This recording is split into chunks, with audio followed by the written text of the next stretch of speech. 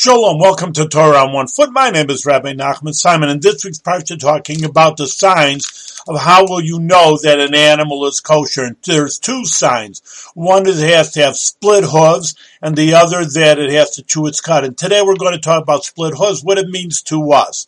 And what it means is that everything has to be split, that there's going to be that your physicality has to be a little bit above the world. You can't be sunk into the physical world like split. You have to be a little bit above it. So obviously that's what a Jew has to do. That they have to work in the world and, so to speak, be normal, quote unquote, eat and drink and go to business, take care of your family.